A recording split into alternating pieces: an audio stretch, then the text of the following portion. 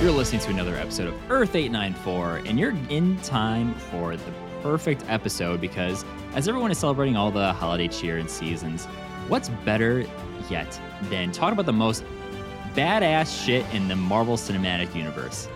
This is going to be an episode focusing about the most metal MCU moments. So you want to strap in and get ready for your face to be melted. This is the first time listening to Earth 894. Appreciate you checking us out. Welcome to the multiverse. Make sure you subscribe to the podcast. What you're listening on, or if you're watching on YouTube, hit that like button or subscribe, whatever the kids say. We're still getting used to that part. My name is Devin, and I am co-host Liz without Louie tonight. He'll be back, but you'll hear some special parts from him later on the show. But joining me for this really metal-ass episode is making his first appearance on our podcast. Something we've been doing in the works, and we'll probably talk about our little story and how we got all connected here in the first place in just a moment. But all the way from bridging the gap between pop culture, pop punk, and just everything to do with metalcore is Sean Mott from the Metalcore Nerds podcast. How's it going, Sean? It's great, man. Thank you so much for having me. Heck yeah. Welcome to the pod. I'm stoked to be here, honestly. Of course. So, like I said, we have a kind of an interesting origin story per se, how we kind of like found each other's pods and everything. And so, we are both fans of the Koi cast from Koi Jandro. And I just happened to listen to an episode, Hotline Calls, where he has like people call in, leave really cool messages, and they chat about it for an episode. I want to say like early in the summer, maybe June time, July at the latest. Right. And so found this guy who left a really cool voicemail talking about how he decided to start a podcast and everything. And basically one thing led to another. Turns out Sean hosts this really badass podcast called Metalcore Nerds. And so I'll let Sean talk about it in a minute here. But basically, we're here and we're ready to talk some really cool stuff. So, Sean, before you dive into everything, tell us about Metalcore Nerds. Yeah, so we were talking about this a little before we started recording, but like every podcast that is going on now, it started in the pandemic. I used to be a booking agent. Now I still work in the industry, but it's just in the design field, not the booking field anymore. But so when the pandemic happened, I obviously did not have any work. So I have loved podcasts. Actually, my first pop culture podcast, because I was only into wrestling podcasts at first, but I just searched Marvel on Apple Podcasts, and Marvel Movie News came up, hosted by Koi Jandro back in like 2016, 2017, one of those. So he was like one of the first pop culture podcasts I ever listened to, and then it snowballed into all the ones I listen to now, basically. But I always wanted to start one, and I always wanted to think like, oh, it has to be something unique and different. It can't just be, there's a million, especially now, there's, a million pop culture podcasts out there. So I was like, I want to do something different. And there was a few friends that I was like surprised by, because I remember being at like So What Fest a number of years ago, and Zach from Left Behind, he was like one of my first episodes, like episode like 5 or something. And he was just like, yo, you just saw Endgame, right? And I'm like, yeah. And he's like, oh, dude, I love Marvel. And I was like, oh, what? Like, you like Marvel? And just that kind of thing where I wanted to combine the worlds of alternative music and pop culture. And now it's evolved into a cool thing where bands are promoting an album or promoting a tour or whatever. They can come on the show and promote whatever they have going on, but they don't need to fully talk about the band the whole time. We still talk about what they have coming up, and usually I feature their song as the song of the week and everything like that, and we talk a little bit about the song or the record, but mostly it's just they get to come and talk about pop culture, and it's like almost an escape for them than talk about the normal thing, and just kind of bring knowledge and everything like that to the heavy music world that a lot of us are nerds, but a lot of us don't know that each other are nerds, and that's like the thing that I love doing. It's so awesome. And like literally, like you talk about like how you could find some podcasts, there's a plethora of, and then there's some that like just out of nowhere, out of the blue, so unique. And that's exactly how I felt when I found like Metalcore Nerds. I was like, oh my God, this is exactly what I didn't know I needed, but like I'm so happy it exists. And I remember scrolling through your like feed of episodes at the time, and I was like, just had an episode with lead singer Bayside, and I was like, oh my God. Dream. A literal dream. Dude, it's insane. Like, who would you say has been like probably your favorite guest or one of your favorite episodes so far since launching the pod? Oh man, I'm on episode like 120 something, I think. So It's a lot to choose from. Yeah. But one I just recorded a few weeks ago that I put out, I recorded an episode of top 5 horror movies of all time with the singer. His name's Mikey. He sings in this band called The Gloom in the Corner. They're on Sharptone Records. They're from Australia. Now, I'm sure if you were listening to this and you are like a fan of like metalcore, you've probably not heard of them yet. But I guarantee this band's gonna be massive in like 2 years. Nice. They just dropped a new album. It's incredible. It's like nothing you've probably ever heard of. It's their concept band. They're just so sick. And me and him just like clicked. I don't even know. It's just like we just clicked so well. And he was just such an awesome dude. So that's been one of my recent favorites. I think would be him. He was awesome. I can't say enough good things about that guy. He was great.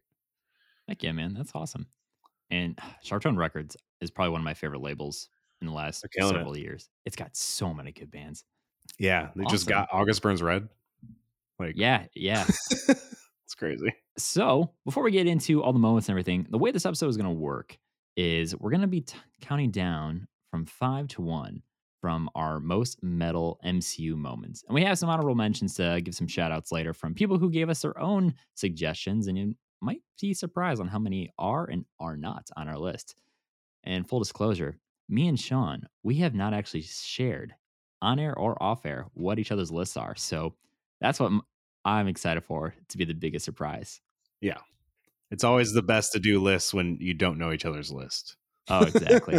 I always wonder if people like do it ahead of time. I guess it just kind of depends on who it is and all that. But yeah, when it's like that, like fresh organic reaction, it's usually the best. Oh yeah, I agree. I never reveal it to anyone. We always go in fresh and figure it out. It makes it way more exciting. Heck yeah. Well, before we get into that, though, it wouldn't be an episode of Earth 894 without a little bit of a warm up here, especially when it's getting a little bit chillier when the weather is almost like 50 degrees on the high end of things in the Midwest. So, what we like to do is this awesome segment where we like to catch up a little bit. So, did you read a comic book? Did you listen to a new record that has a concept album that happens to be about superheroes? I don't know if there are any, but I am trying to write one and I have not gotten the buy in for it just yet. I'm just saying. 6-song EP. Each song is about an Infinity Stone. I have it all mapped out in my head. I just need to write it. That's my idea. No, if someone steals it, at least make it good. True. Right. So this moment is called MCU for You. That is right. By our favorite lead vocalist of the podcast, Louis Tonarini, who surprisingly is a very good singer. Beautiful. Well, Sean, let's kick it over with you, man. What has been MCU for you in the last week or so? Nothing really, I guess, MCU centric, but I have been reading Something is Killing the Children. It's a Boom comic book. It's really cool. Boom, nice. Yeah, my wife got it for me for Christmas or my birthday. They're very close, so don't get like, why would you not know if it was your Christmas or birthday? They're like a month between each other, so it really blends together. My girlfriend, December 23rd, Christmas 2 days later. That's even closer, man. That's rough. Yep.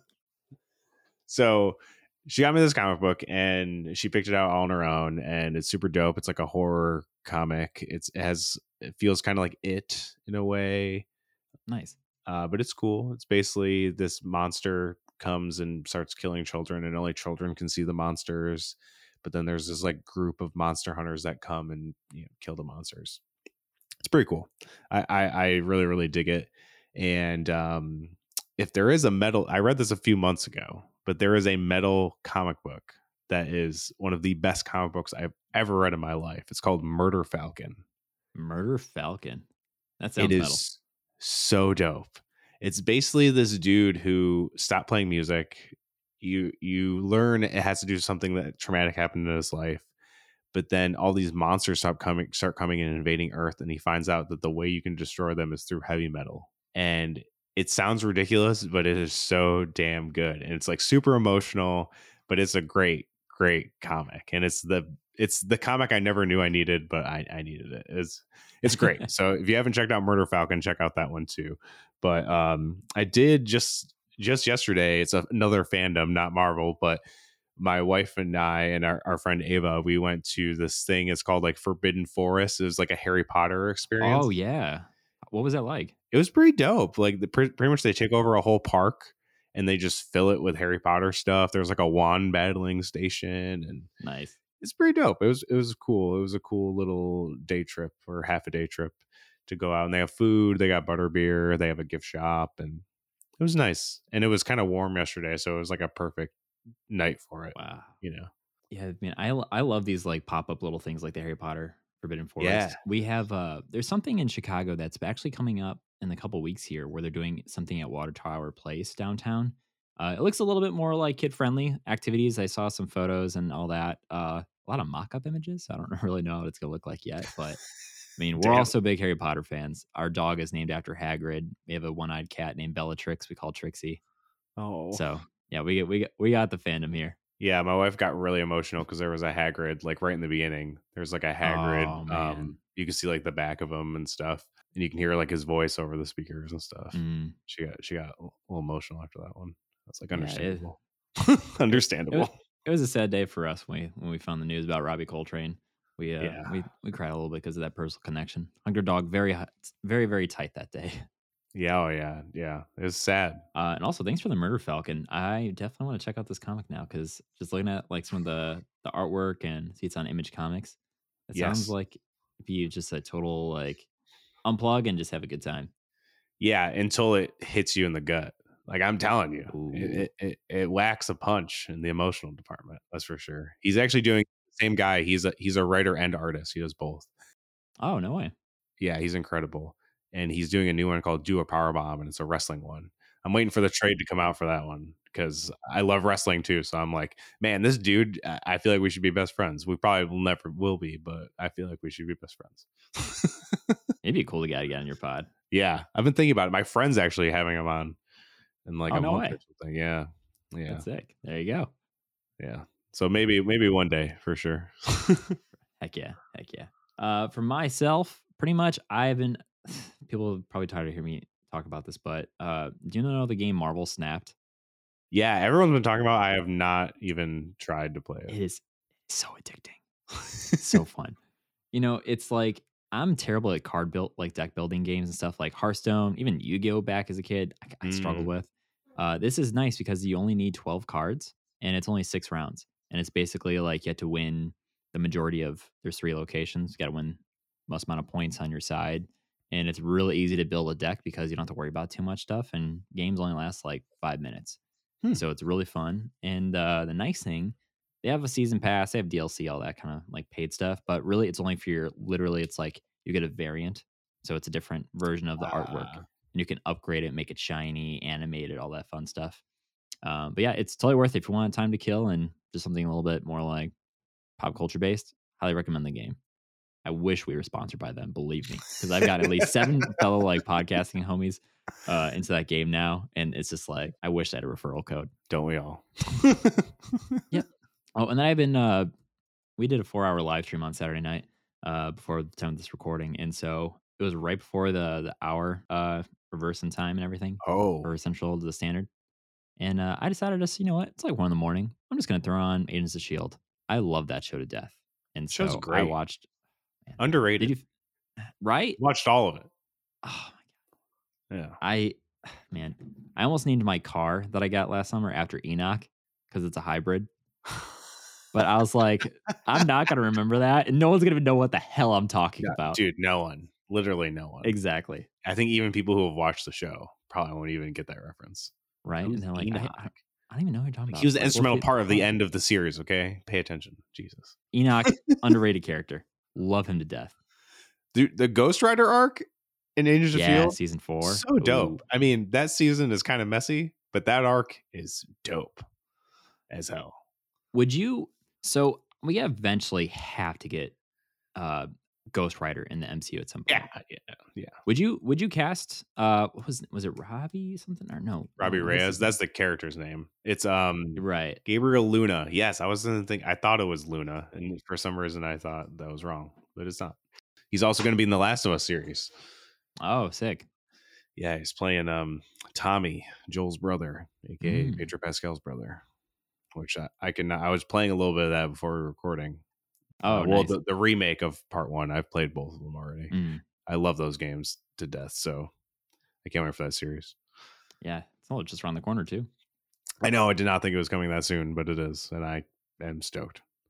That's the crazy thing. I tweeted this the other day, but there's going to be like 4 weeks where Pedro Pascal is going to be on the two of the biggest streaming platforms, starring in his own shows at the same time, with The Mandalorian and The Last of Us. He blew up in everything, just from well Netflix deserved specials to this, and he's good. He's amazing. He's good. He's a kick-ass human being too. Like, not an asshole. Cares about everything. He's into it. Yeah, it's just his world. We're living in it now, and I could not be happier about it. Exactly. This is the way. But yes. Gabriel Luna, could you picture him being the character all over again? Kind of like how we're getting Charlie Cox as Matt Murdock again, or do you think it's time to maybe give it to someone else with the mantle? Yeah, I would like to see him in, because there was supposed to be a Hulu series of his Ghost Rider, but then it got canceled when the whole Fox merger happened, which is understandable. Right. And Feige deleted all of the MCU Marvel TV that wasn't connected or everything like that. Right. Which some of it seemed vaguely connected, but wasn't. Like Runaways made references and had visual shit. They went to the dark dimension in the last season. Like the literal dark dimension. The Darkhold's in it. The same Darkhold from Agents of S.H.I.E.L.D., by the way. Oh, shit. Yeah, it's so weirdly connected, but not, but it is what it is. I would like to see him, but I think they're going to go with Johnny Blaze. Maybe eventually. Like, maybe we'll see him as like a small cameo in Secret Wars, but I just don't think Agents of S.H.I.E.L.D. was big enough. Like, the Netflix series were massive and like beloved. And I know there's like that whole corner of the world that's like make Agents of S.H.I.E.L.D. canon, which I will argue to the death that they could, but by the end, there's no way that's canon when 616. It's so far off. They do so much time travel, so much shit. By the rules of the MCU, by the end, they would not be in the same universe, just by the rules of the MCU set. So that's my big argument against people who are like, make Agents of S.H.I.E.L.D. canon. I'm like, I'm sure it is till like season 3. And then after that, it's just like, you can't, how would you be able to explain this in the same world? Doesn't make any sense. But I mean, there's rumors of Quake coming in. I don't know if they're true. There's a million rumors out there nowadays. I'm hoping Secret Invasion. Who knows? I would be stoked with that. But she's obviously like the most popular character, other than me, Phil Coulson, obviously, and like Melinda May and stuff like that. But even Phil Coulson, he's a fucking robot now. Yeah. Like, you're gonna bring him back as a robot? Why?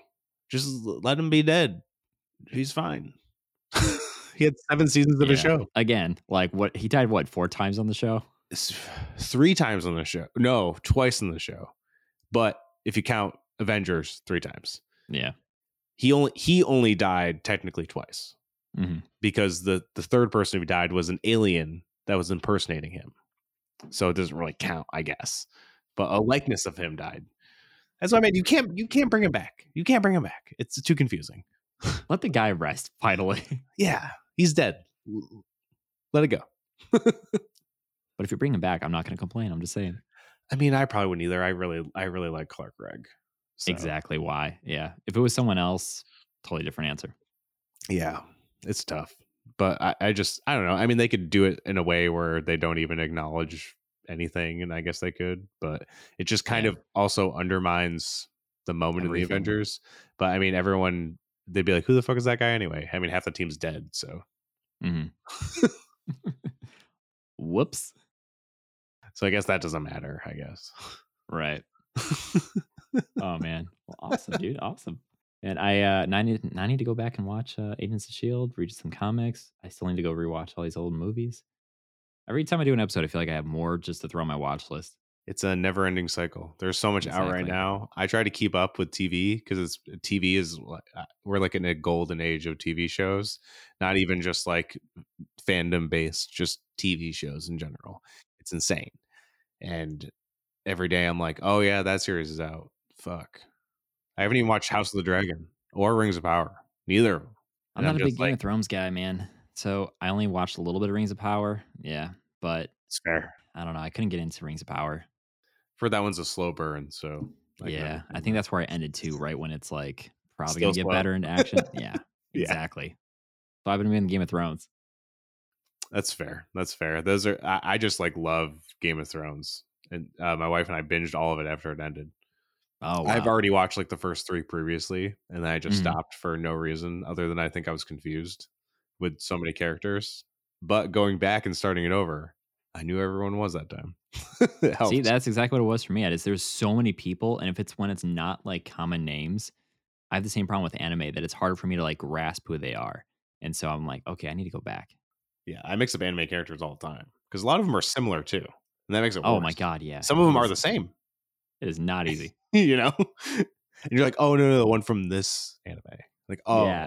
okay, Like, gotcha." how do you know? Yeah, it's nuts. Well, sick. I think it's time we dive into the episode titled section Most Metal MCU Moments. And I got to stop coming up with things that are witty yet full of alliterations because I have a stuttering problem, which is perfect for a podcaster. Let me tell you. Hey, man, we're all human. Exactly. Accept your flaws as being part of you, and just it's fine. Exactly. Respect. Sean, has anyone ever told you on your show or outside, you have a very calming voice and demeanor? A few, and I thought the same about your voice. Weirdly enough, Oh, no way. yeah. I was like, It must be the sure. It might be. Yeah, it might Yeah. be.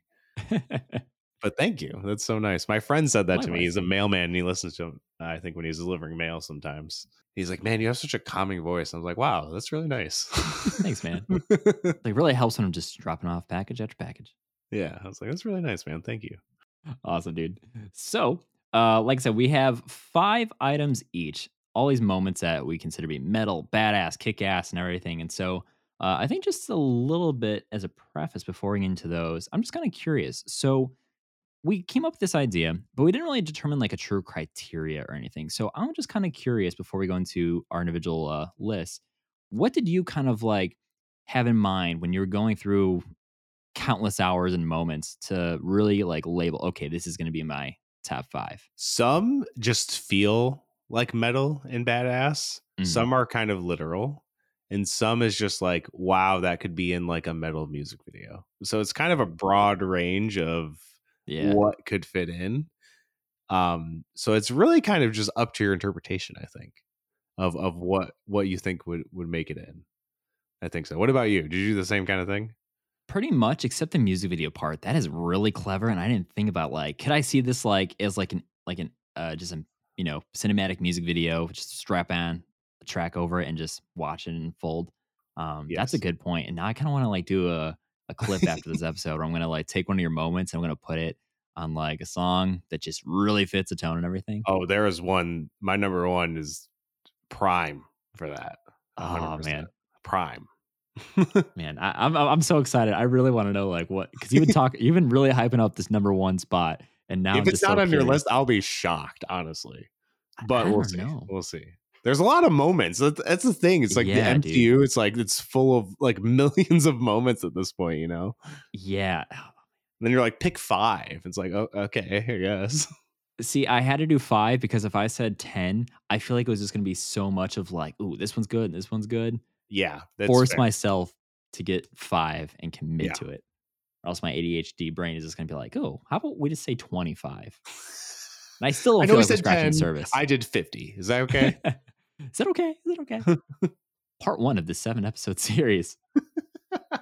All right. So I'll do the honors of going first here. So starting with my number 5.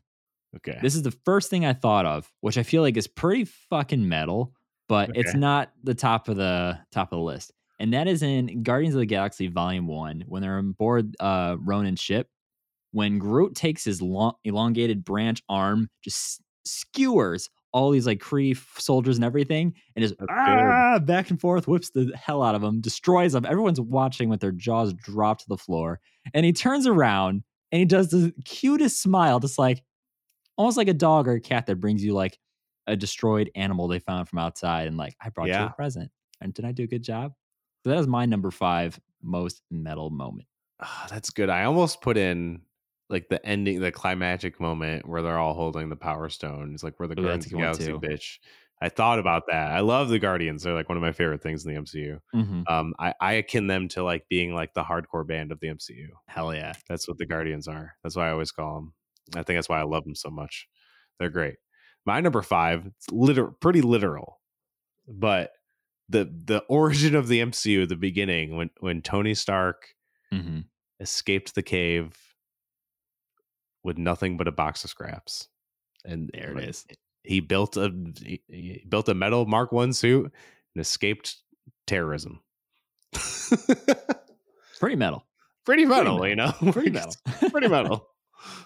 That is one thing, like, Louis loves doing the Tony Stark built this in a cave with a box of scraps, Obadiah Stane. Yep. And we were fortunate. So one of the cool museums in Chicago, Museum of Science and Industry, last summer, a year ago now, wild to think about, they had a traveling Marvel exhibit. So they had a lot of comic history. We saw like original sketches from like first ever comics in Marvel, everything. It was incredible.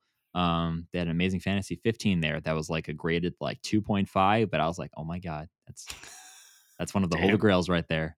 But they did have part of the exhibit towards the end. They had a lot of cool screen use Marvel and MCU props. So even like the Raimi Spider-Man stuff, they had Tom Holland suit, they had Black Panther suit and regalia, they had Doctor Strange, they had a lot of suits, but they had one section where they had the Mark 1, the Mark 2, the Mark 3, and I think they had all the way up to 5 or something like that. But they had like the origin Tony Stark screen use suits, and it shows like what was actually used, like composite material and all that. And it's in like his cool displays where he has them. That's and it's so sick. Yeah. And so we got a video of Louis doing like Tony Stark built this in a cave, and it's awesome. And it still travels around. Never know where it's at. That's awesome. I want to go to that. That sounds incredible. it's so cool. So cool. But nice, man. That's a good one. I knew we were gonna have to have a Tony Stark or an Iron Man centric spot in here. It had to be in there. Exactly. And that's exactly why I have one. I also have to echo that. So at number 4, I have Iron Man taking that first battle where he comes down to the like village that's under attack from like terrorists or whatever. I think it was still the 10 Rings in Iron Man 1.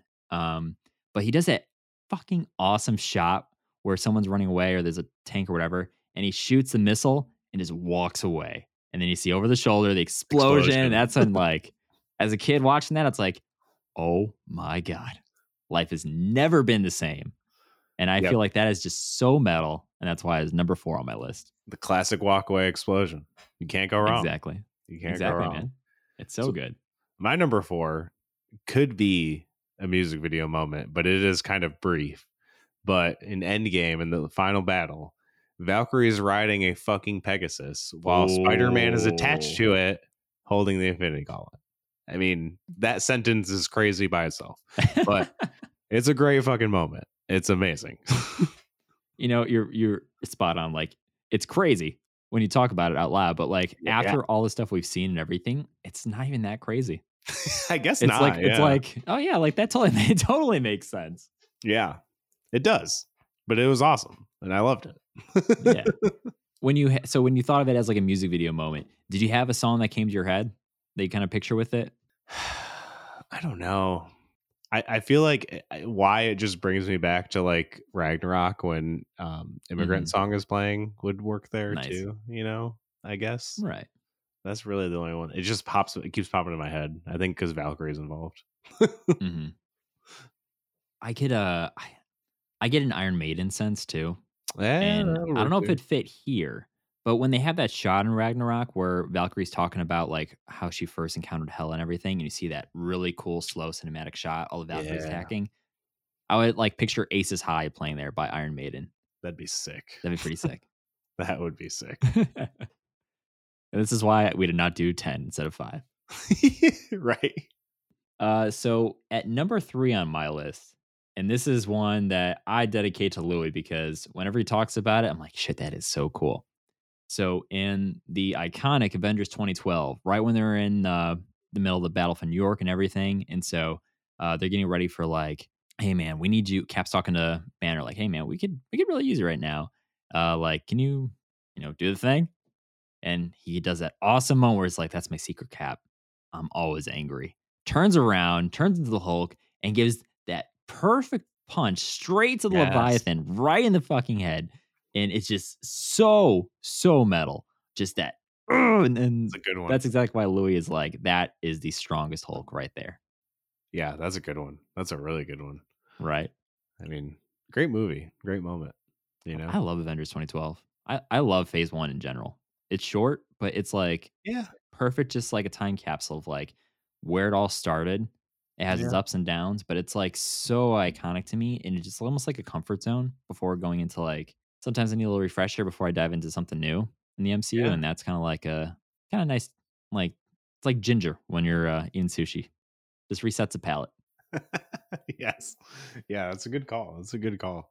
My Thank you. number 3, pretty metal moment, if I say so, but when a US agent, just committed murder on a town street, but the Oh, shot with the shield covered in blood. You're gonna tell me that's not metal? Because it's pretty fucking metal. that is a good moment. I was struggling to think of something with the Falcon and Winter Soldier. Completely went over my Yeah. head. I will say what he did, not very metal, to be True. honest. But the shot is metal as fuck. Good thing you preface it just in case. Just in But case. right away, I was thinking of the shot. That is very metal. Yeah. I was like, oh, what's more metal than the cap shield totally defaced and covered in blood? The exact opposite of what it was supposed to Yeah. encapsulate, you know? How do you feel about U.S. Agent John Walker? I mean, like, how can people be mad at that, at Wyatt Russell, Kurt Russell's kid, being in the MCU and playing a kind of understandable dickhead, I guess? Like, Agreed. he did some bad shit, but who hasn't in the MCU at this Yeah. point? You know what I mean? Like, Bucky, even though he was mind controlled, like, killed who knows how many people?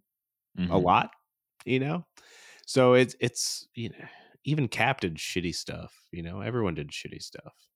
Everyone made Hmm. mistakes. I mean, it makes them more human. That's probably why we relate to these characters more than most, because they're Hmm. humans. But I like them. I'm stoked for the Thunderbolts. I know a lot of people were bummed about that lineup, but being able to see Florence Pugh and Sebastian Stan like bicker against each other is enough for me. Just that by itself, I'm like, That'd yeah, be that cool. sounds great. Like, I don't know. Like, I know all of their powers are basically the same, but whatever. Hmm. It's going to be like a spy espionage kind of movie, I'm guessing. So I don't Yeah. know. I see it working, but we'll see. We're kind of in the same camp too. Like we totally understand like Louis and I used to get in arguments at the early stage of our podcast when we started doing the reviews for the Falcon and Winter Soldier because he loves US Agent. He loves like Wyatt Russell and everything. Where I was saying like, no, this character's a punk bitch. But like we were arguing two sides of this like same coin Same kind of coin. thing or whatever. Where I'm like, no, I'm saying this because Russell is doing a phenomenal job as a character. They're doing a good job.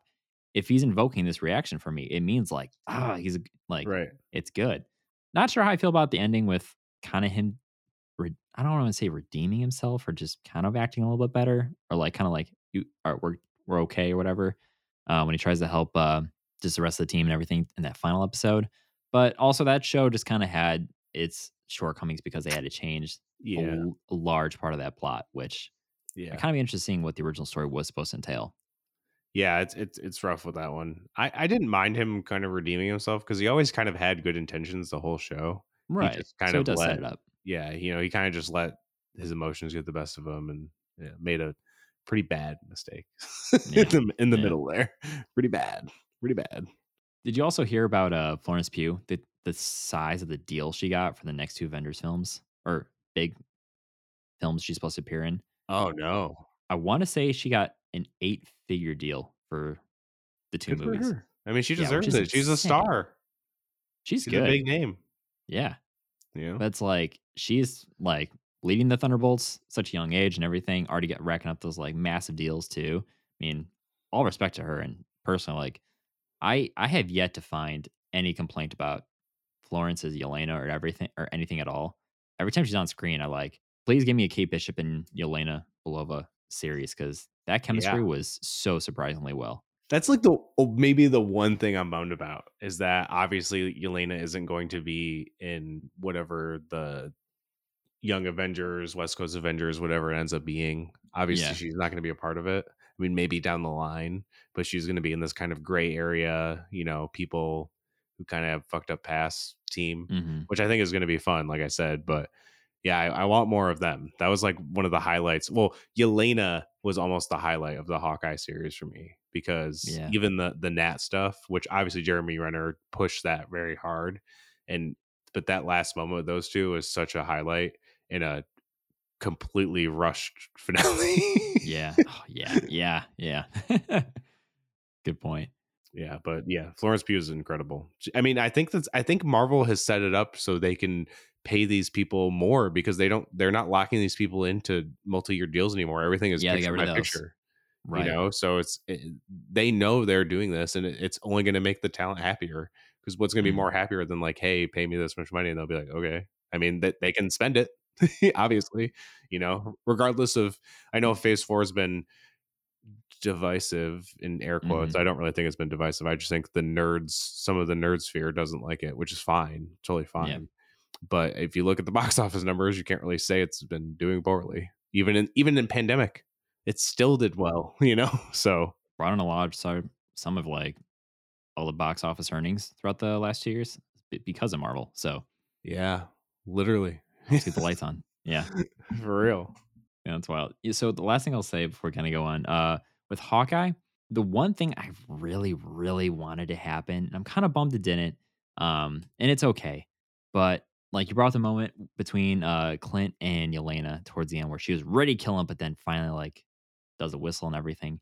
So it really hits home. But I really wanted to see not only Kate but also Yelena go home with Clint for Christmas because then he could have That would've been finally met nice. he could have met Nathaniel because then, Man. Nat was like, "Oh, it's gonna be baby Nat, right?" And then it's like, "Oh, it's actually a boy." And now you could see like this is why she sacrificed herself for me. Right. And then it'd be like, "Oh, that'd be so." I'm still hoping one day they'll meet. That would have been nice. That would have been Right. nice. Yeah, that scene when she comes back and she's like, I gotta find my sister. I was like, fuck. Oh, Fuck. damn, dude. You got me. Phase 4. I mean, I know the last few projects have been mostly funny. Thor Mhm. Love and Thunder packed the punch at the end. But I think everyone forgets that the beginning of Phase 4 was like utterly debilitating. Yeah. Like, It's all trauma, man. like WandaVision was crushing. I love WandaVision so much. Holds literally one of my favorite lines in like any piece of movie or TV show ever. Like it's incredible. Like people saying that like comic book stuff isn't art or on Right. par with other things. I'm like, dude, that is like cinema. Like like Yeah. that screenwriting is that line. Like Mhm. it's nuts. I don't know. Are you talking about the Vision line? Oh yeah, what is love but or no, what is grief but love persevering? Yeah. Yeah. I was like, So good. I know I did like I think like most of us who heard that said it for the first time we watching that episode, just being like, wait, hold up. Did Vision really just say that? Like Yeah. And then they play it again in the opening scene of the Loki finale too. In the background with all the quotes playing and stuff. It's like, dude, crazy. crazy stuff, man. Oh man. So I think this kind of fits a little bit with what do I got here? Are we on number 2 already? Yeah. Wow. Okay. Won't buy it. And we do have a lot of honorable mentions to kind of fill Cool. in that gap between 2 and 1 because there's a lot of cool moments I think we'd be remiss to not talk about. True.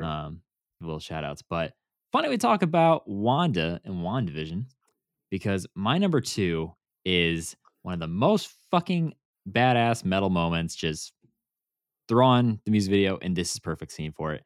Wanda slaughtering the Illuminati in Multiverse of Madness. Just fair. it does not get more metal than that. Well, it does a little bit, but it's just trying to make it look bloody, then horror and everything, and just watching poor Black Bolt's head just implode. Still, like, gave me like unsettling images. I could not believe the boundaries they pushed in that movie when I was watching it. I was like, oh shit, damn. Okay. I was like, okay, Marvel, let's go. Yeah. Very Did you enjoy surprised. Multiverse of Madness?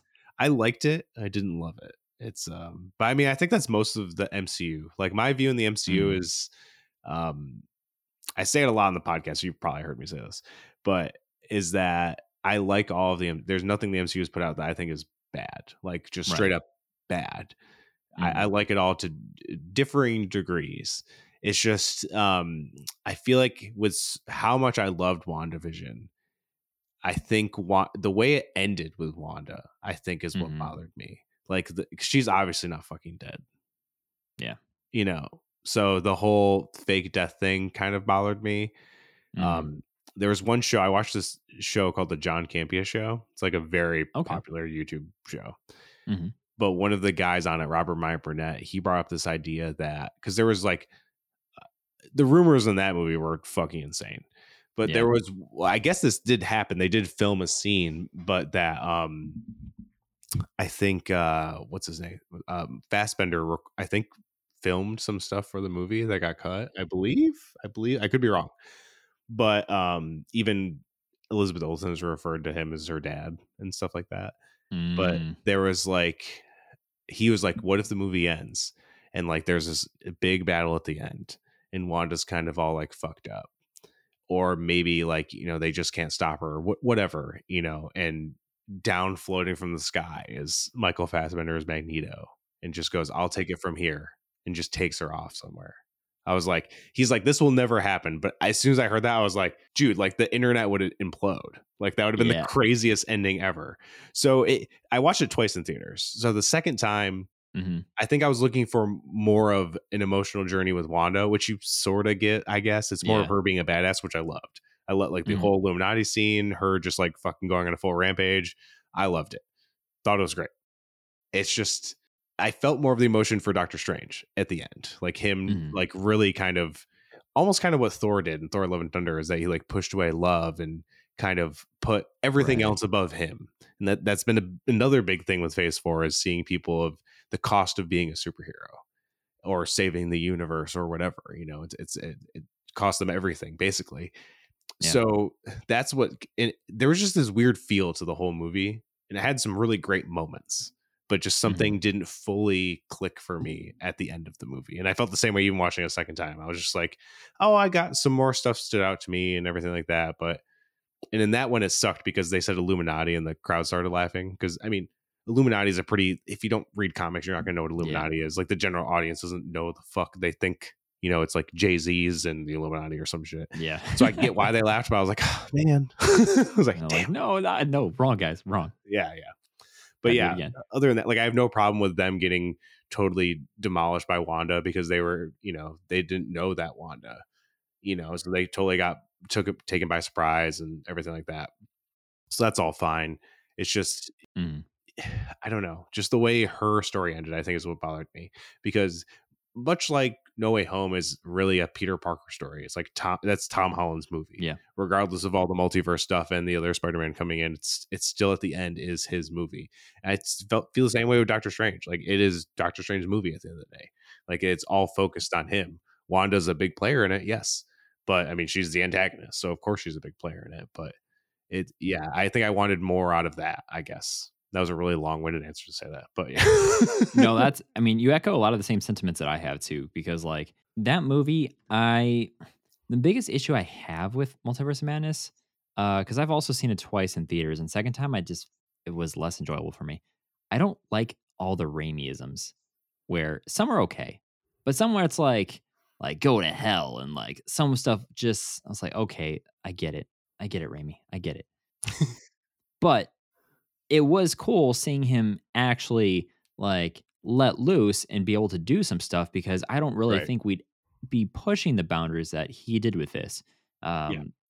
Exactly why, like with Wanda and everything too. So it really did make it cool. And it was like, ooh, this is like, it's not it's horror, but it's not like jump scares and like, you know, freaking you out, nightmares and everything. But I mean, I can't speak for everyone, but like getting the eye stabbed with the pole or whatever in the opening fight, Shuma Gorath and everything, like, whoa, it's awesome. Pretty much from the beginning I was like, I wouldn't bring kids to this, like young kids, like if you know, if they're a little bit older, depending on what they've been exposed to, I guess. But I was like, this is not a kids movie, you know. It is PG-13, but I was like, it's a hard PG-13 for sure, you know. Yeah, and it kind of brings the question in too, because like a lot of I'd argue up until Endgame, you could take a kid to pretty much everything, and they'd probably be okay to follow along, and it'd be okay. Like, yeah, sometimes with some like funny little euphemisms here and there and yada yada yada. We didn't get our first sex scene until Eternals, and then She-Hulk is like, "Hey yo," so it's like now we are at that point though where it's like, how much can you actually take your kid to? Especially when you have them like so many hours just invested in the story. Oh, Yeah. sorry, little like Tommy, we can't take you to see your favorite hero, Doctor Strange, until maybe you're like 2 years older. Right. Like, She-Hulk probably can't let a kid watch that right now, at least under like or over 13. I don't know what the streaming rating was for, but it's kind of like interesting. We're at that point where we can have the more adult side content and be entertained, but it's like, I guess right now it's good to be a millennial without a kid. Yeah, right. Yeah. For real. I don't So you don't have to worry about those Yeah. problems. Yeah, Nope. exactly. Great point. Awesome. Exactly. So I'm on my number 2, right? Yeah. What you got? Okay, so Infinity War. They're getting fucked up in Wakanda. Ooh. Who comes to the rescue? Fucking Thor. I mean, what's more metal than a space god Viking coming to the rescue with a rabbit on his back? Yes. I only say rabbit because he called him Rabbit. You know, Exactly. sweet rabbit. Love him. But yeah, what a great moment. Only to be totally demolished by Thanos like 10 minutes later. But, but you know, that's whatever. It's a lead up that counts, right? Yeah, but it's so sick. Comes down to the Bifrost, just fucking everyone up with Stormbreaker. It's awesome. Bruce Banner yelling, "You guys are screwed." It's oh, you guys are so screwed now. Yeah, like, it's amazing. It's amazing. I love me some Thor too. So, who would you say is your favorite character? Thor's up there now. Tony Stark was my favorite, so you can imagine Nice. Endgame is still debilitating for me to watch. I can't get. Oh no, I've watched that movie easily 10 times, maybe more. Yeah. Through to the end, because usually I'll stop at the final battle, because once the portals hit, I'm done, dude. I'm crying. It's over. Oh. Especially now, I'm gonna see Chadwick walk out, and I'm gonna be a fucking mess. And seeing Tony the way he goes out just crushes me every time. I can't get past it. So he was one of them. Wanda's honestly one of my favorite ones. Probably as you see why I was so bummed. I just think she's such an interesting character. The way they've done her in the MCU is right. You know, in WandaVision was pinnacle to that. So she's definitely one of my favorites too. I think Thor is one of my favorites. I mean, I really like Love and Thunder. I think I've come down on. I was on a massive high for it when I first watched it, but I think I've come down a little bit and kind of understand where people are coming from with it for some of it. But I don't know. I just really like Chris Hemsworth in the role. I think he's just dope. I'm very interested to see where things are going with him because I don't really know. Yeah, that's a but good point. It's hard. It's hard. I don't know. I feel like, I mean, I love Kang. He's not even in the MCU really yet, but I love him. I love Jonathan Majors. I know you got that cool shirt for it. Yeah, dude, Kang Train. It's a sick shirt. We have a theory here that people roll their eyes for all the time. And that's why I love this theory so much. Yeah. And it kind of ties into like the Doctor Strange and everything. So we had a good friend, Tom Sides from Two Sides of the Story podcast. And so first time he ever came to our pod, we were talking about She-Hulk, but it was the I think episode with Wong started showing up or whatever. But basically, he told us about this awesome theory about he thinks Wong is a Kang variant. And the moment he told me that was when it all went downhill, because immediately in my head is like, oh my God, it's Wang the Conqueror. And I love it so much. I know it's an absurd, just like totally just dog shit theory. But when you could just argue something like Wong has been around, he's been doing this, why does he act so weird and everything? And then it went down a rabbit hole. I'm like, I think, what if Wong is a Skrull who just happened to become I was just about to say, I was like, crazier theory, Wong is a Skrull. I'm kind of here for it, man. Because like, dude, someone of the like from the beginning, yes, has to be a Skrull. It obviously can't be a main person, but it's got to be. I am placing bets that it's Rhodey. I was about to say, how do you feel about Rhodey? Everyone seems to be thinking it's Rhodey. I don't know, man. I just have a feeling I'll probably be wrong. I'm wrong with almost every prediction I do ever. Besides Kang, I was on the Kang train. That's why Kang Train started during the Loki after show. Yeah, we started saying Kang Train, then he actually showed up. And I was like, fuck, sick. There you go. Well, technically he showed up, variants, whatever. But yeah, I like that. Someone has to be big. It has to be a Skrull that I feel like is going to happen in Secret Invasion. I don't know who. It's like, who makes sense? I don't know. Yeah. I mean, and there's like a 2 meta levels you can do there too, because literally like we have that exchange in Iron Man 2. Like, yeah, it's me. I know. Get over it. Let's exactly. Yeah, it's perfect.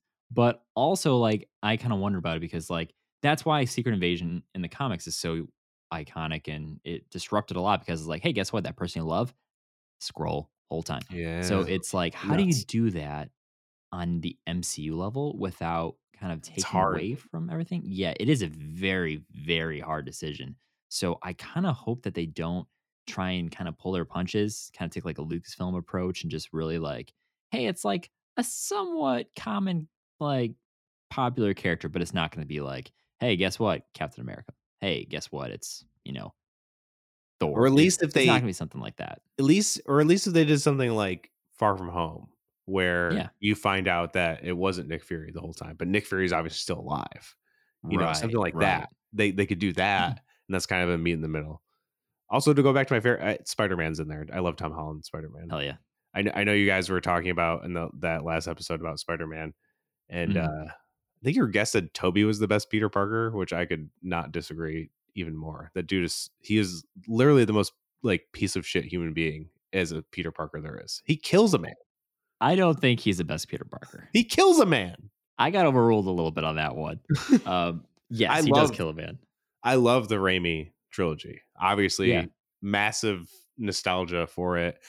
Some of the biggest things that kind of probably got a lot of us into Marvel and everything when we were younger. But that dude is highly problematic.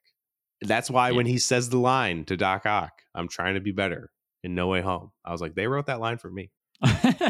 Specifically for you. For me. That's good. And I was like, thank you for that. Like I get it. I totally get why like people love Toby. Me and my singer, my band, we always go back and forth. He says hands down, GOAT is Toby. That's like all the boxes. I always teeter between Andrew Garfield and Tom Holland, where I feel like Tom Holland arguably the best like amalgamation of every Peter Parker and Spider-Man. Like even physically, he can do those stunts. But I've really, really side on the side of Garfield. Did a great job. People are like, oh, he's too cool, he's too hot, and all of that. But yeah, you got to look at the time of the movie that was made, where your typical like nerdy guy in that like was early 2010 era or whatever. It would be kind of like a skater, kind of like nerdy dude. Like I kind of dress like that, and I was alone by myself most of the time, like floating between friend groups and stuff. So I can kind of relate to that. So I feel like it's not out of the realm of like, oh, he should have been ugly and like nerdier and everything. I'm like, that's just an interpretation. Yeah, I never thought he should be like ugly or nerdy. It's just he was too much of like kind of a douche at some points. Like the whole basketball scene is ridiculous and kind of utterly revealing that he's Spider-Man. Like he jumped from like the 3-point line and dunks like and breaks the backboard. I'm like, come on, man. But I do like those movies have. It's like wasted potential because the tone is so messed up within them, because there's some really amazing moments and then just the rest of it tonally just feels so weird. Like he has some of the best Spider-Man moments, like the scene on the bridge with him giving the mask to the kid. I'm like, dude, that is so good. So good. It's so good. And I mean, dude, Gwen dying is so fucked. I don't even care how whatever. I don't even think that's the worst Spider-Man movie. Amazing Spider-Man 2. I think there's far worse. I mean, I think overall, Tom Holland has the better movies, like consistently. Yeah. I know some people weirdly hate on Far From Home, which I don't understand because I think I love Far From Home. Literally, I don't get it too. Yeah, whatever. I guess people are like, "Oh, Tony Stark." I'm like, "Oh yeah, he's sad that his mentor died." Like, because that makes sense. It's crazy. I don't know. Whatever. Yeah. If you don't like, you don't like. Shut up. But yeah, I love Andrew Garfield and his moments. I mean, him saving MJ. Exactly. Great. And it connects so well because of that moment with Gwen. And immediately when people saw that trailer, I don't know if you're like a trailer guy or if you stop after a certain time. I watched it.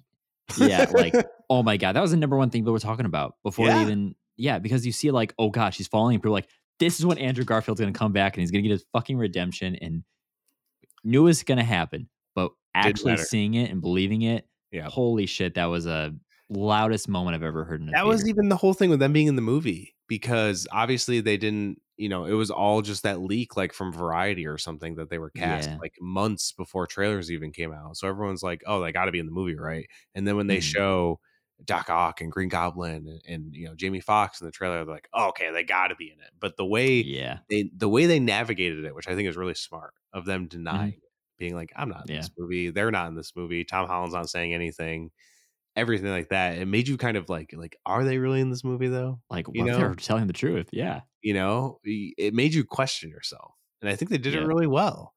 And then you actually, like, I remember watching the movie in the theater and being like, this is real. Like, I cannot believe this is actually happening and in front of my eyes and I'm consuming it. Like, this is insane. Because it's like the end game of Spider-Man. I was like, it's a culmination. Like, Endgame is a culmination of 10 years. I was like, Spider-Man No Way Home is the culmination of like 20 years, of Spider-Man. Like, it's crazy. It's nuts. It's multi-generational. Yeah, like literally. Like, it's so insane. Like, because I kind of like missed the boat of Garfield, like when it was happening. I don't remember like Garfield happening and being like, oh, I love these movies or anything. I remember just thinking they were fine. But then I did like a whole rewatch before No Way Home to prep. I even did an episode ranking all of them with a few friends of mine, which was super fun, super, super dope. And it's just like we all kind of, they were in the same, like our lists were pretty similar for the most part, not exactly the same, but I don't know. I love Andrew Garfield too. I think he's just an amazing actor. Yeah, he's so cool. And I'm really hoping that he eventually does get the gift of finishing off his trilogy. Even if it is just a one-off. It depends who's in creative control of it. Yes, that is a fair point. That is 100% a good point. Did you ever see the it floats around Reddit every now and then on like the Spider-Man subreddit and shit, but did you ever see the notes Feige had for Amazing Spider-Man 2? No. Oh, if you just Googled that, literally just Feige notes Spider-Man 2, it is insane how much he like critiqued the movie. And not just like in a bad, like mean way. Just like he's like questioning a lot of stuff like, no, I don't think we should do this. Take this out. Like, this doesn't make sense. So I would recommend this, and this. Because he was still a producer and everything, but like, if they listened to a lot of his notes, it would have made a more cohesive story. But it's like insane how much just like seeing how his brain operates, especially at that time too. Right. I can't imagine how it is now. Ago. Yeah. Yeah. But it's insane, man. Did you ever I did it. This is related to Andrew Garfield, but I pitched an idea when I reviewed Morbius. Okay. Of what the post-credit scene should have been. Ooh. Because I don't hate Morbius. Do I think it's a good movie? No. I think it's a fine movie. I didn't feel like a waste of my time. The beginning was actually pretty dope. Then it kind of falls apart. But regardless, I just hate that they make everyone in the Sony universe a good guy for no reason. Just make him a bad guy. It's fine. Yeah. Look, they just did it in Black Adam. And guess what? It worked. It was fine. You could have done that. But I digress. But the after credits should have been is that because the biggest thing that confused me is that Vulture Adrian Toomes just comes over here and he's like, hope the food's good. The dude who's hell-bent on family gets transferred to a new universe and is just cool with it. That makes no sense. I would love if he freaked out, got detained, and then someone comes to bail him out. And it was Dane DeHaan's Green Goblin bails him out. Ooh. So we fully confirm that we're in that universe. And then they bring him to Oscorp, and then they have like, even if Venom's in there for some reason or whatever, and he's like, hey, I'm building a team, and he's like, a team against who? And then on the screen shows Andrew Garfield Spider-Man. Boom. That after credit scene alone would have made that movie like so much 10 times better. 10 times better. Damn. The hype off that would have been massive. You know what I mean? Because that was like part of the shitty marketing they did is like how much they dropped from like 4 different versions of Spider-Man. I swear, there's like not even in the movie. Yeah, literally nothing. All white. It's fucked. It's like it's so fucked up, guys. And it's like there's a big difference between what Marvel does, trying to detract us with taking things out, adding things in. Right. But that's just straight up false advertisement. Yeah. You know what I mean? Like, because everyone's like, what universe is this in? It's like, it's in the Venom one. That's it. Yeah. That's all I got. Is it even in the Venomverse? They do mention him, and they do mention the Carnage stuff, but maybe not. I don't know. That's a good question. Maybe it isn't. It's just it makes no sense.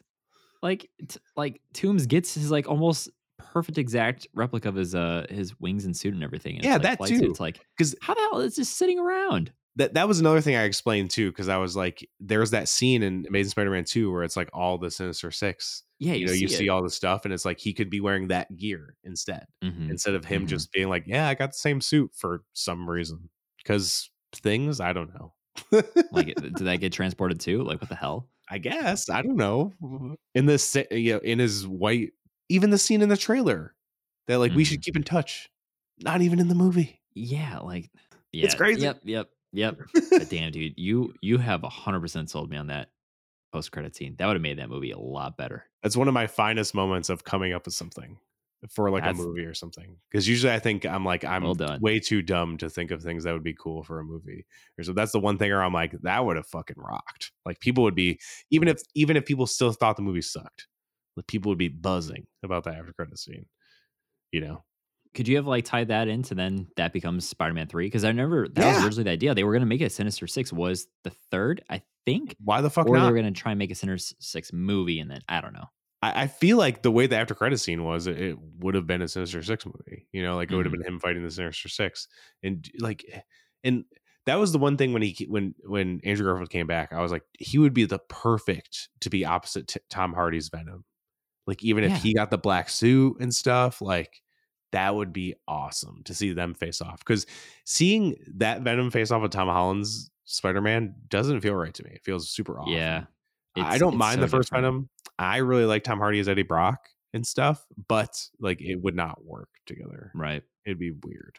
Because you either have to scale one down to meet the other one, or scale up to meet the other one. Like you have to, like, there's an ebbs and flow there in a different tonality. Yeah. It's like, okay, how do you compromise on that? And I think that's why they decided to like do that kind of like, okay, it's technically Sinister Six, but it's technically not in No Way Home with like, hey, guess what? He was at a bar the whole time. But I don't know. I find that was funny because it kind of was like, and they left that little piece of symbiote in the MCU. And I guess we'll just have to wait till we actually get it, which I feel like is not going to literally happen until Secret Wars, which I'm kind of okay with. I hope Tom Holland isn't even in Secret Wars. Hot take. Really? I don't want him in it. Keep him grounded. Why is that? That's fair.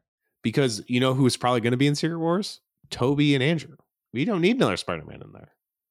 Leave him at home with everyone who forgot who he was. Just in New York. Spider-Man 4. Stay at home. Boom. I'm calling up Kevin. Quadrilogy. Kev, I got the title, bro. All right. We got it. Because, I mean, I know there's talks of it maybe coming, Spider-Man 4 coming before, and maybe he is included. I know there's also talks of Venom being in Secret Wars, Tom Hardy's Venom, which would be kind of cool. I think that would fit. That you can make work. Because I feel like everyone and their mom is going to be in that fucking movie. Hugh Jackman's going to be in that movie. I'm placing my bets now. Hugh Jackman's going to be in that movie. I'm sure fucking Fassbender is going to be in it. Patrick Stewart might come back. Like, bringing James McAvoy. Why the fuck not? You know what you could do? If you bring back everyone, right? Like, this is the movie. This is the spot to do it. Yeah. But you could do it, and you can be okay with killing them off. Oh, yeah. Because then you're like, okay, we're done. We're done. And then you finally got your crowd, like fan service. You brought them in, you acknowledge and everything because that's tiptoe and then all that fun stuff. But then that way, if like you bring Fassbender in and like Multiverse of Madness, right? Or perfect example, when we got Ralph Boner with that version of Quicksilver, we have no idea what to really take away from that or what he's doing now. Like exactly versus hey, here he is, kill him. Like done. What happened with Illuminati? Yep, exactly. Besides that one Mordo, I feel like he might come back for revenge eventually. We're always chatting like, what the fuck isn't Mordo? I still think it's stupid that he got stuck in a little ditch, and that's the only reason why he survived. Like, Sorcerer Supreme can't get out of a ditch of like, I mean, maybe he just knew it was happening. He's like, I'm just gonna weigh this one out. Yeah, he sees the monitor. He's like, you know what? I'm good. Okay, I vote to stay here. But I also kind of hope that they do a Strange Academy, and I feel like that's where you bring our Mordo back in, because you got to think we have. America Chavez is there now. Spoilers for She-Hulk. Emil Blonsky is now seeking actual refuge at that Kamatage. And then also we have the Minotaur. I forgot his name. Rintrah. Rintrah? Yeah, and he's there, which I feel like they should give him a little bit more. But he has Fantastic Four ties and everything, and also then Ned. We saw his little moment with the sling ring. So I feel like he could potentially be adding to that roster of. That's my Sorcerer Supreme. Strange Academy. Ned. That's yours? Not really, but it'd be kind of funny. It would be funny. Sorcerer Supreme, eventually. But it has to happen before Strange. So Strange is literally seeing all these other people go, and he's just like heavy breathing, like. Well, he even knows where Strange is. He's fucking, fooling around with Charlize Theron in the Dark Dimension. Yeah, just having a good time. Yeah, we'll see. Third eye and all. You're right. So much. That movie is so much to just like speculate on for the future. Yeah, for sure. Oh yeah. So if you made it this far, everyone, we are finally reaching the number one on our list.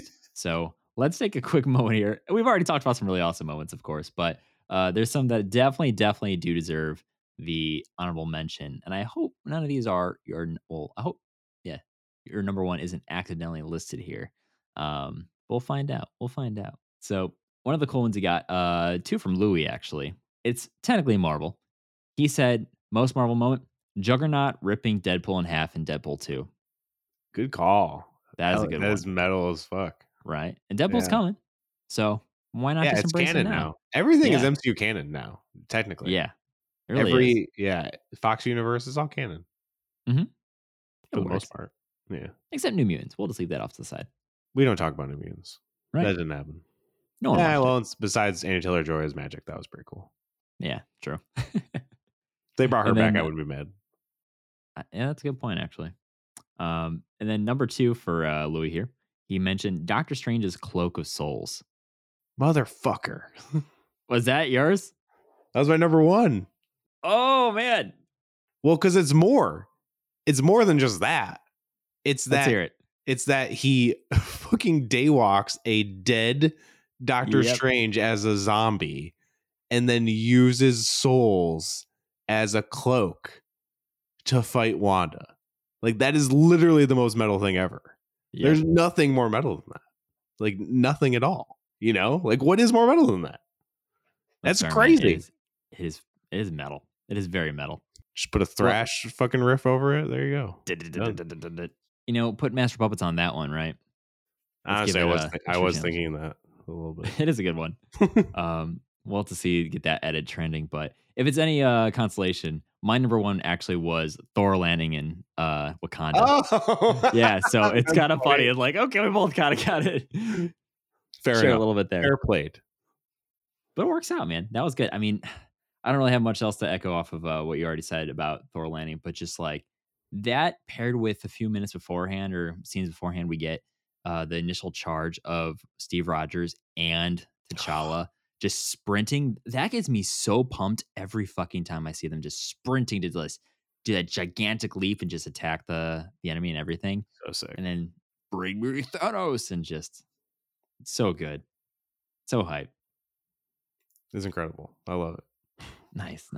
I rewatched Infinity War and Endgame leading into Love and Thunder. I've been trying to do this thing with kind of all movies, because I've been trying to watch mostly everything they're involved with to lead up to it. And that was what I did. I watched all the Thor movies and those movies right into each other, because obviously Thor is a big player in both those movies too. So right, and the effects of what happens in Love and Thunder are very much played off that. But rewatching those movies, just being like, how do these movies exist? It's a good time, man. Yeah. Are you a Kevin Smith fan by chance? I love Kevin Smith.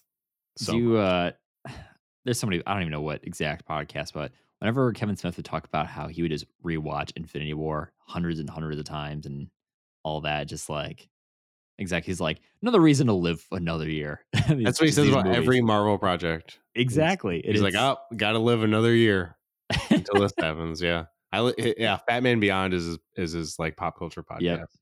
That's my favorite. I love that podcast so much. I actually he was on this other podcast. It was like Get Weird or something, and it was like 3 hours long, but it didn't even feel like 3 hours because I can listen to Kevin Smith talk forever. I think. Same, man. To me, it's therapy. Yeah. It's weird. I like akin myself of how I feel about pop culture to like him. I'm like I call the show the most positive pop culture show in the multiverse, and I am mostly positive about a lot of things. Everyone makes a joke like, "Oh, you like everything," and I'm like, I don't know. I was like, I mean, it doesn't mean there's things I don't like in them, but I'd rather view things positively than negatively. You know, like we'll talk about the good stuff. People work on these things and pour their hearts into it to see people like tear these things down that they're privileged to even have to watch is so strange to me. It's even the same thing like even in music. You'll never see me put out a review tearing a band apart ever. Because why? I've been there. Why would I want to spew hate about something that someone like spent so much time and energy into? It's just seems so wrong to me. And again, you can always have criticisms and you don't have to like everything. There's stuff on the podcast I talk about. I was like, that really wasn't my thing. And I'll talk about what didn't work, but I'm not going to say, yo, that sucked, because I don't think that's critical nor like productive. And I don't know. It's just like Twitter is this just kind of endless realm of like blind hatred towards things. And it just blows my mind. Even like that TikTok comment from the Russos the other day. It's not even what they said at all. Like if you read the article, it's crazy. Is this about the Hercules? I don't know. I haven't seen a Russo stuff, but is it about them directing, or is this something totally unrelated? They're producing it. So it's not even like a Guy Ritchie is directing it. They're producing it. And the headline was Hercules to be inspired by TikTok. So it's a Russo. Oh, that. Yeah. And really is what he said. He's like, everyone's trained by TikTok, right? So what's it like to see, like what's it like to do a musical that's going to like affect modern people or something like that? It was just an example to like explain that like music and content are, consumed in a different way nowadays. And I was like, how could anyone listen to this and be like, yeah, he meant inspired by TikTok? I was like, what a reach. And everyone, without even reading the article, just reposting it like, oh, so it's going to suck. And I'm like, you're just blindly saying something's going to suck. For one, without actually reading the context of it.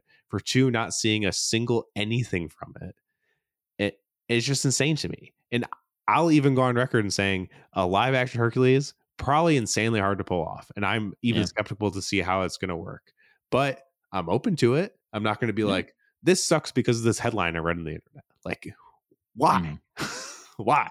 And maybe that's another reason why I'm so positive about this stuff too. Because I like, maybe there's at least one guy out there saying stuff that's nicer than I don't know. Right. It's hard to cut through that noise sometimes because it's easier to like talk poorly about something than it is to get nicer, like talk highly about something. Even if you don't like it, it's so much easier just to bitch and moan these days. Yeah. Even things I don't like, I talk about things that I liked in it.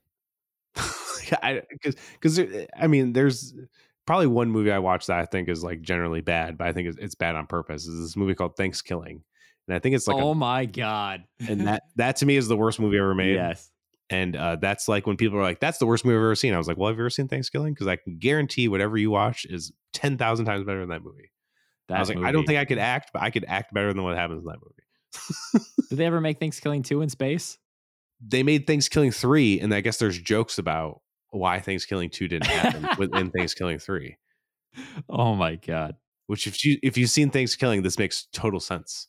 Yep. I have not watched Thanksgiving yet. It might happen this Thanksgiving because last year our friend, we watched Thanksgiving on Thanksgiving, and he's like, we gotta watch this, man. And I was like, why'd you make me watch that? And I never said that, like ever. And I'm like, dude, that was awful. Like literally terrible. Because there's movies I've like, I watched it once, don't need to watch that again. It's over and done with. But I was genuinely kind of upset that I spent an hour and a half watching it. Yep. I feel like that's if anyone who on this planet ever knows about Thanksgiving, it's because someone made them watch this terrible, terrible movie. And you're just like, why did you make me do this? Yeah. But it's so funny. It's like a little like secret society. It's like, oh, you've seen the movie? Right. Like, the fact that you know about it is so great to me. And it's funny because you're talking about like terrible movie. The first thing I thought about in my head, I'm like, reminds me of Thanksgiving. And then you said it, and I just cannot believe like, wow. Yeah, that's why we are one. That movie brings people together. It does. Yeah. Mind melding. Yeah. Because even when people are like, man, their acting performance. And I was like, have you seen Thanksgiving?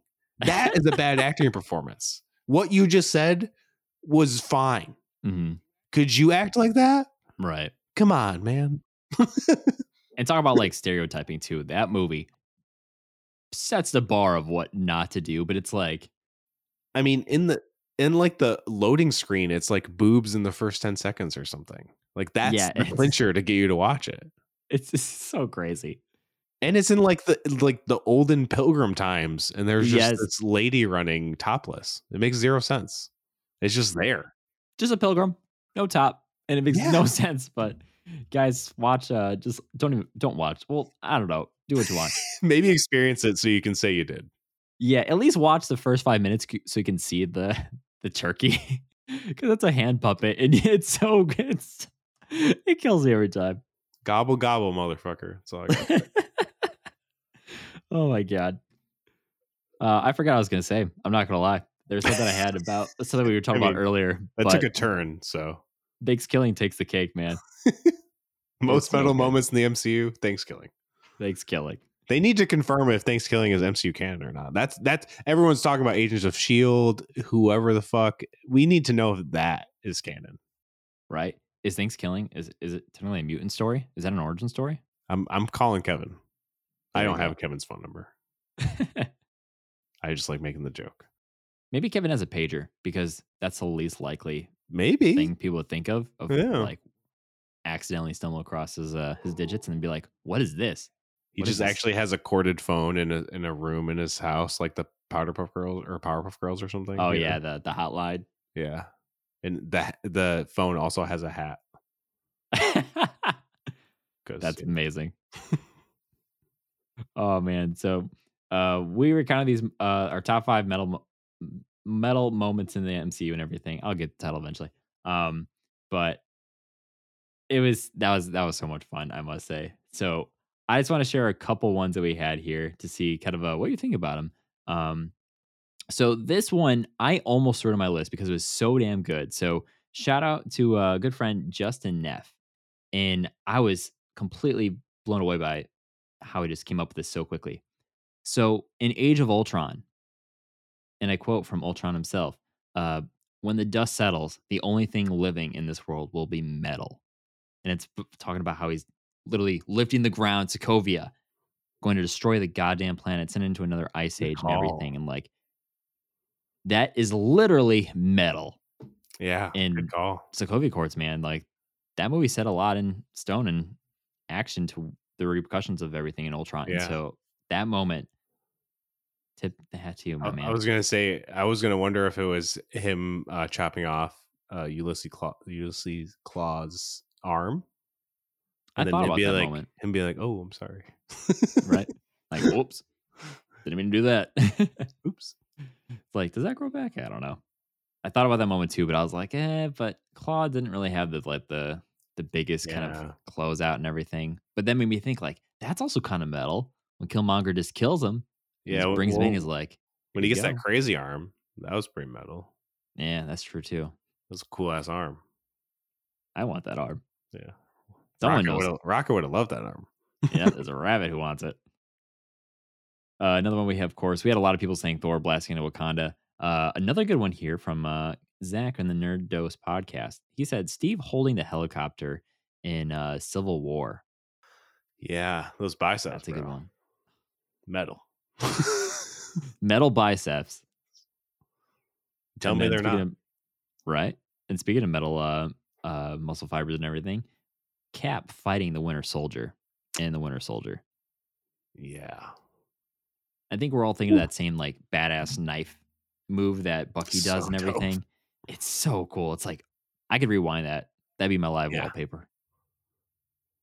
And then of course we got another one, the fight between Wenwu and Shang-Chi, which was pretty cool. And you know, that movie in general, like I was trying to think of like, could I pull a top 5 moment from this film? Just because like I'd argue that has some of the best fight choreography in the entire MCU, especially with it being more like martial arts based. But a soul-sucking monster and then a dragon fight is pretty metal. Yeah. Yeah. It is pretty cool. Pretty crazy. Another one we got is the Doctor Strange music fight in Multiverse of Madness. Yeah, I was gonna say almost all Multiverse of Madness is pretty fucking metal. it's so like, yeah, the entire movie gets an honorable mention because of that. Like even the opening scene you talked about, pretty metal. Yeah. Fighting a tentacled monster, and then he has crazy like demon hands and shit. Like pretty metal. Yeah, and he gets skewered within the first 5-6 minutes.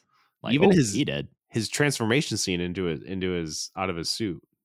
I wouldn't say it's metal, but it was dope. Yeah, he's got style. He does.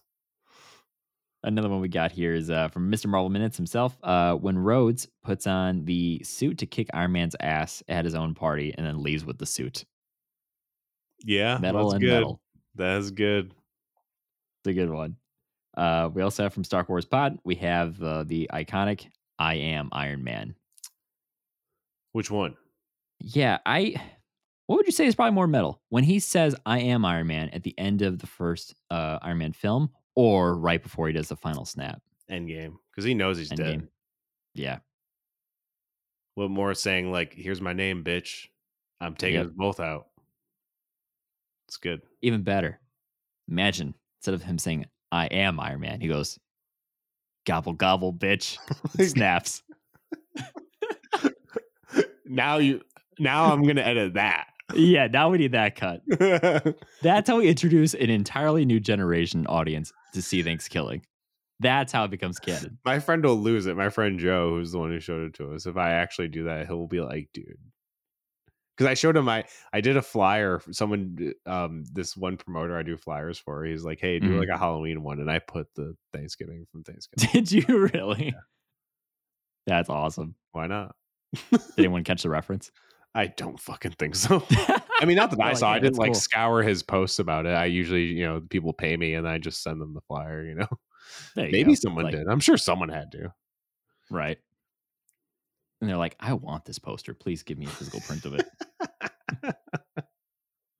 Oh, man. Just a couple more here, and then we'll end this awesome metal episode. Thanos throwing a goddamn moon at Tony in Infinity War. Facts. Right. And Tony saying, like, if he throws one more moon at me, I'm going to lose it. I guess also another metal moment is when he fucks up Tony and he goes, I hope they remember you. That's pretty fucking metal. Damn, that's good. Like that was good. That was I still feel that when he says it. I thought he was gonna die in that movie. I was like, he's dead. Yeah, I was like, okay, this is it. This is it. But I didn't feel it. Like the first initial watch, I didn't no, he's like, it didn't feel like he died. And then the moment when he sits down, he's kind of like, all right, we got a little bit extra time with him. Yeah. We got some borrowed time. I was just worried. Yeah.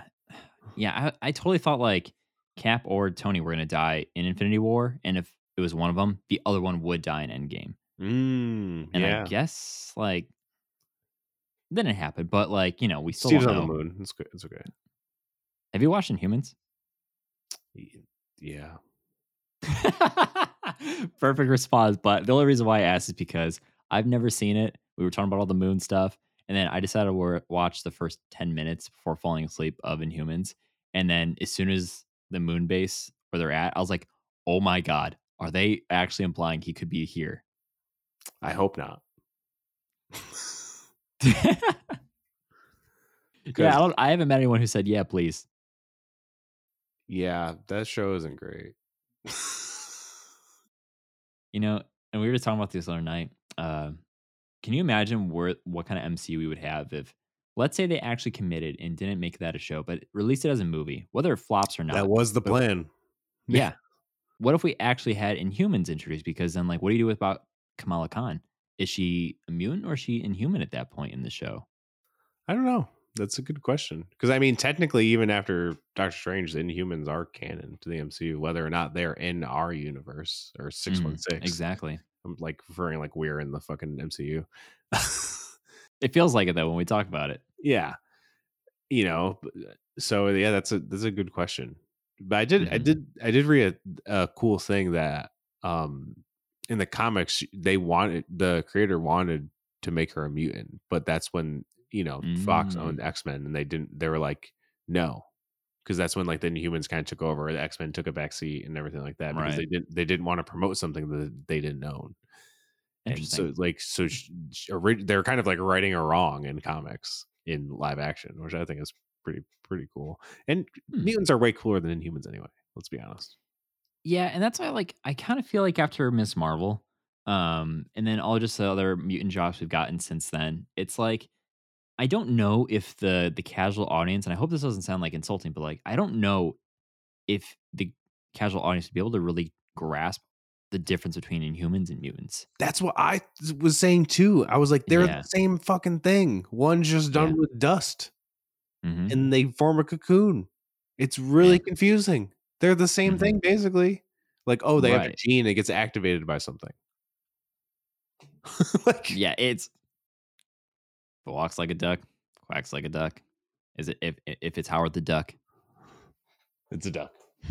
Exactly. Yeah, and I don't know. So I think it's okay. I don't really know if we need the Inhumans, but that's why it's like, okay, but Inhumans exist. So it's like, I don't know. I do not envy, well, a little bit, but I do not envy the life of Kevin Feige with all the shit he has to try and juggle because like it's nuts. Like even bringing the X-Men fully in, like I mean, I think they're probably going to explain it with Secret Wars. Like they'll probably do similar to what they do in the Hickman run, where all the universe kind of collide on each other and stuff like that. The incursions. Yeah. And we're left with like one universe, or maybe even not. I don't even think they're going to fix the multiverse, to be honest. But we'll see. I don't know. I'm not Kevin Feige, so, or maybe I am. Maybe I'm a Skrull.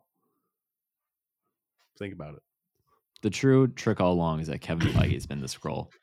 I mean, everyone called me. I have a Mephisto shirt too. Everyone called me a Mephisto. That was like it spawned from the podcast Facebook group. That was Mephisto. That's why I made the shirt. And so when Mephisto actually comes in, I'm gonna be a little bummed, I guess. You're like, I was kind of riding that high, but you know, it is. How do you feel about Sacha Baron going confirmed, unconfirmed, kind of being a Mephisto? He'll kill it. I mean, he was nominated for an Oscar for acting, if people didn't know that. So he's a really great, serious actor, honestly. So, and someone made this really, I think it was actually Coy on Christian Harloff has a podcast channel. The Big Thing. And he's on every Friday for Capes and Cows, like their superhero. Great show. Yep. And I think he mentioned, he's like, maybe he wants something that he like, what's bigger to attach himself to than like an MCU role. And for him to like, because people heard that and they're like, oh, Borat's going to be fucking Mephisto. That makes no sense. So I'm like, he's done so much other shit than just Borat, or even than just his funny stuff. Like he's done some real serious dramatic acting, but like what better to show off his chops and like make a statement than be in the MCU? Almost nothing, And I was like, oh, that's a really good point. I didn't even think of it that way, so I'm cool with it. Are you okay with it? It seems like you are. Well, see, like I'll preface, I've never seen Borat. So it's just like, I don't really know that side of him outside of like Talladega Nights and Sweeney Todd and stuff like that. So I'm okay with it, but I've never really actually seen his like more serious stuff too. So I definitely need to do some of my homework, but I've been preaching that like when we finally get Mephisto, it's going to be in the weirdest way. It's not going to be probably something super crazy epic like we thought it'd be like. True. Mephisto's shown up every goddamn episode of WandaVision. It was fun. I'll be honest. It was really fun. That's why I think I love that show so much. But like when I hear those reports like saying, okay, he's going to be showing up in Ironheart, and that's how like Hood and everything gets his like powers, it makes sense. But I was like, last show I would expect would be him showing up finally confirmed if this does happen in Ironheart. Same. I mean, it's the same thing. I didn't think the first mutant confirmed in 616 would be Kamala Khan. Exactly. Like no one had, if someone had that as betting odds and actually put money on that, they would have, they'd still be laughing to this day of swimming on the money. Literally. Yeah. And like, I don't know why I had this weird, like stupid theory as I say it out loud. I really had a feeling before WandaVision was going to wrap up, Tom Hanks was going to be Mephisto. Why?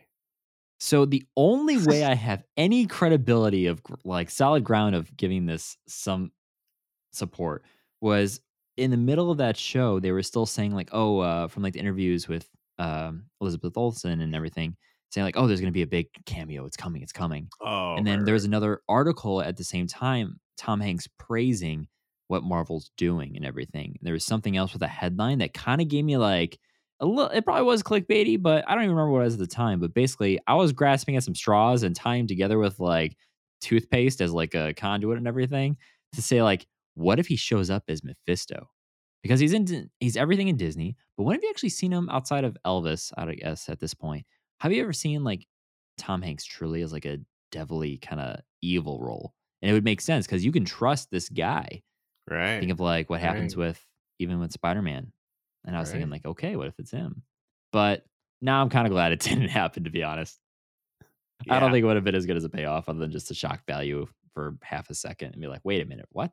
Probably not. And I don't even think Mephisto in WandaVision would have been a good payoff because he would have just showed up at the end and then like, what do you do then? You know what I mean? Yeah, like everyone got, and it's like, it's not like they ever promised us Mephisto. It was all us. It was our fault. Yep. We all, even the Reed Richards thing, which was the craziest reach of all time. They're like, oh my God, Reed Richards is going to show up in episode 5 or whatever it was. And it's like, why did any of us think that was possible? Like, that is so ridiculous of us. Like, that is insane. Starving for content. Yeah, you know, it's crazy. You know, or even Paul Bettany, he did that big troll when he was like, oh man, there's someone I work. Oh yeah. And see, that's why I thought it was Tom Hanks too. Yeah, like, someone I've always wanted to work side by side with, and it was himself. Genius. Yep. So good. I'm glad we got WandaVision first instead of like Falcon Winter Soldier. Yeah, it was a good one to be so different and kind of set the stage for a lot of what Phase 4 has brought us with a lot of like, different genres and stuff like that. Because Falcon Winter Soldier is like an MCU property. It's just straight up that's an MCU show, you know? Yeah.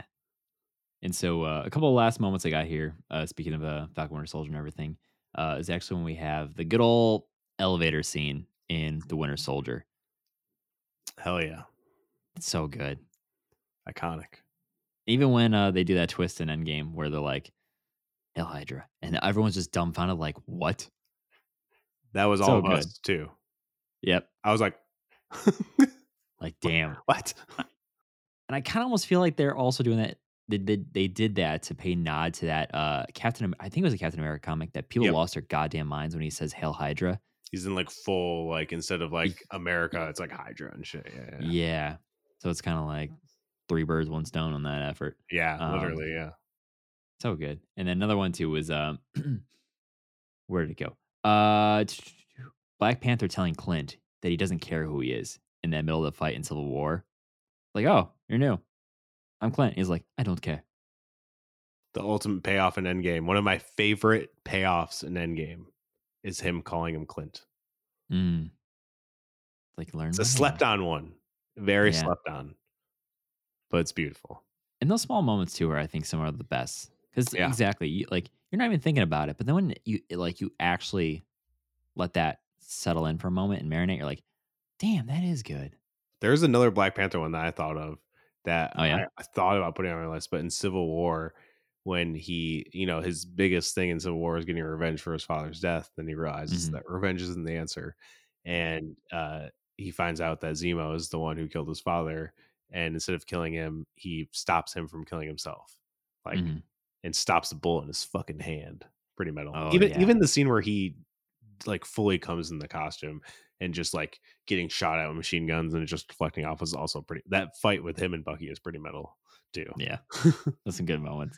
And Bucky almost killing Tony. Yeah, also pretty metal. He was gonna shoot him in the face. Woo! Yeah, he has that shock. Like, what? Yeah, he's like, what the fuck, bro? I think you remember that at that end battle too, when he's like, I don't care if you killed my mom.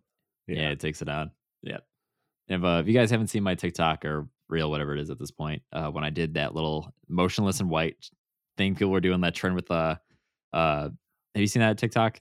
I think some people were doing with like, you're my motherfucker, and then it's them petting like their cat or their dog, whatever, aggressively. Yes. I twisted it and I said like when so I twisted it. I said like when when Tony found out Bucky killed his mom, and then I put in a clip of like Tony just demolishing Bucky for a second. Amazing. And so that's my metal moment, literally, for that. I love it. Well, awesome, man. There's so many more too that we could just talk all night here for, but I think we covered a good solid ground of all the metal moments, and I think it was fun. It was fun. Yeah, it's like walk down memory lane. the most metal voice. I loved it. It was great. Well, thanks again for coming on and doing this, man. It's been so much fun. So, for your podcast and everything, like you mentioned, you got a lot coming up and everything. But where do you want everyone to kind of check you out and follow the podcast and kind of what's in store for the future? Yeah, of course. So the best way you can find the podcast is on the Adobe network. So you can catch it on Adobe. Just go to adobe.com, or you can download the app. It's on the Adobe Howl channel every Monday at 7 p.m. Eastern. But if you can't catch it live, that's totally fine. It's on every podcast platform you can possibly find it on. And if you want to follow just day to day, YouTube, TikTok, Instagram, Twitter, Facebook, it's all at Metalcore Nerds. We do have a Discord channel. It is pretty kind of dead lately, but we do have a Facebook group that is very, very active. And I approve anyone who wants to get in it. You can just search Metalcore Nerds Facebook group, or I think there's a link on the Facebook too. Facebook's weird to navigate nowadays, as anyone knows. Metalcorners.com, all of our links are right there. And then you can find our awesome merch, including the King Train t-shirt, which should be shipping this week. By the time you are listening to this, they'll already be shipping. They're already printed, so good to go. And they're really sick. So I would suggest buying them, I guess. But there you go. We just put out an episode with the singer of He Is Legend, which was really, really cool. We talked about favorite horror movies of the year, this year has been a really good year for horror. Got some cool guests coming up that still kind of working on the dates of when to do it. But the cool thing about being on the network is I get hooked up with a lot of cool people and bands. So heck yeah, man. It's always exciting to be like, hey, this person's putting out an album. Do you want to have them on the podcast? And I'm like, yes. Nice. You're like, yeah, bring it on. Yes, I do. And while we're on that real fast, so like for fans of our podcast who don't actually maybe like dabble in the metal or even the pop punk side of things too much, what would you say if they're like a fan of the MCU and all that stuff? What would you recommend an artist that they check out? Ooh, that's a good question. I guess it depends. A good one. I just covered this album, and a little sneak peek here. The singer is going to be on the show eventually. It's hard because they're on tour, but Dayseeker, they're like a pop band, basically, but also a metalcore band. So, especially their new album, I described it as if the 1975 wrote a metalcore album. And I think if you listen to it, you're like, oh, I can see that. Makes sense. But good. I mean, the dude can sing. It's mostly all singing. Or even the Gloom in the Corn that I brought up, there's a lot of singing in that. There's some heavy parts too, but I think those would be good gateway drugs, I think, for people who maybe haven't dabbled in heavier music, or they think like Metallica is the heaviest thing they've ever listened to, which is fine if you have. There's just crazier shit out there for you to discover. Nice. The Dayseeker poll is a really good one. I think it's good. Like people who like pop music, like I was like, dude, this band should be on tour with like pop bands. Like, yeah. And that's not like, I'm not dissing them. I'm like, they should not be touring with metalcore bands unless it's like Bring Me the Horizon or Architects, Yeah. Those make sense. But I'm like, man, I mean, the tour they're on right now is like all sold out. So I'm sure they're fine with that. Good problem to have. Yeah, I guess I'm sure they're fine. Only gets better. Yeah. But I hope that band gets more recognition because that band is sick. Yeah. That's awesome, man. I'm looking forward to that episode now when you eventually get the singer on. It's good. It's going to happen. I've talked to their PR people. We almost made it happen, but then they left on tour. Well, actually, I was going to have him on for She-Hulk, but I guess he didn't like She-Hulk. But that's fine. I was like, that's fine. I guess I really want to have him on if he didn't really like it either. Yeah, get him on when it's good, right? Yeah. It'll happen eventually. Heck yeah. Well, that's awesome, man. That's so cool. And like I said, guys, go check out what he just recommended. Experience something new for a little bit. Listen to it. Yeah. And let us know what you think. Hit us up. So that does it for this episode of Earth 894. Thank you so much for listening.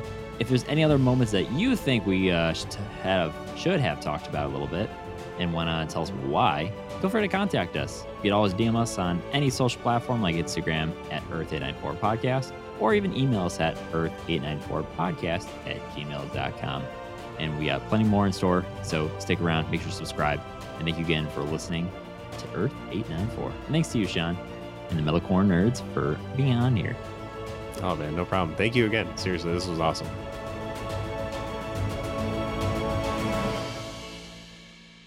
Gobble, gobble, motherfucker.